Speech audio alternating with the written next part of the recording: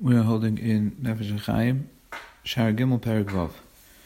We're learning about Hashem's existence or presence, mitzidoi, as it is from Hashem's perspective, and mitzidenu, as it is from our perspective.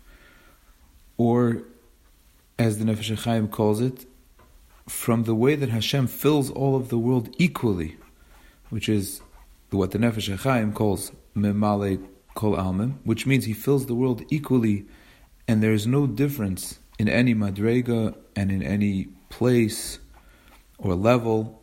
Hashem fills atu hu kodim shenivra olam atu achar shenivra olam, and there's no shinui and there's no difference.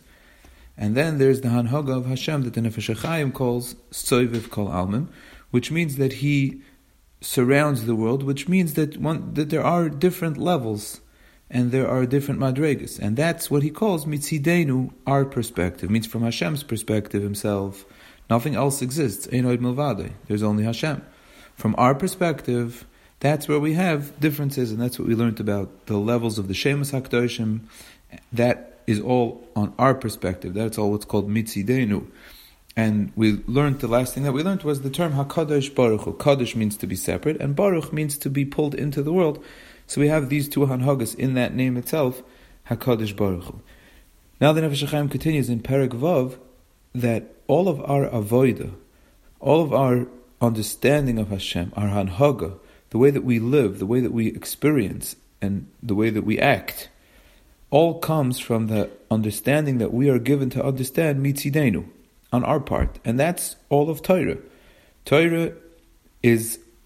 Torah recognizes very strongly the differences between different makaimis. There's places that are kodesh, there's places that are chol, there's places that are osur to think and talk in Torah, and there are places that are mutter, and not only mutter, but mechuyev to be oisik in Torah. There are places of kedusha, and then there are things that you can do. The Nefesh HaChaim's example is always place, but then there are things that you do that you have to recognize that they come from Hashem and they attach you to Hashem, as if Hashem doesn't exist kivayachol in the other places. It means really you could say Hashem exists in everything. Hashem exists in every place, and He exists in every action. So maybe every action and every place is fine and dandy because it comes from Hashem's existence, and it's to Hashem they're all the same. Chas v'shalom.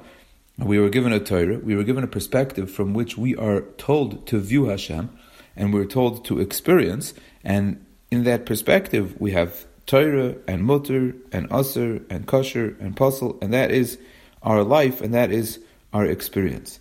And like the Rekeach says in Shorish Kedushas Hayichud, b'mufla mimcha al tachkar, he means in this, what's out of your realm, you should not touch. Don't go there and don't try to experience that, and don't think about that too much. Now we'll see why we have to know about it at all. It means it's a funny thing. The Nefesh HaChaim tells us something and he teaches it to us in some sort of detail, and then he labels it with psukim. And he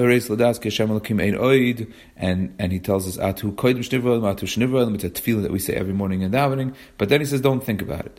And the teretz is because you're not supposed to think too much about it. It's not supposed to be something that we're supposed to try to experience and live with. It's something that we're supposed to know, and it's supposed to be the cornerstone of our emunah, as we will see. But it's not something that we live with and we experience. And that's why it says, Ve'imratz libcha shuv lamakam. If your heart runs, return to the place. Which place? Return to the makam, the place which Hashem created in the world, where He made makam. And He made a place for avodah, and He made a place for Torah and yira and avodah, and He made that there should be such a thing as place, and there should be different places in the world which represents different madregas in the world. But Hashem's place, Hashem's true essence where He really exists, on that we say, Aye makam kvoidoi.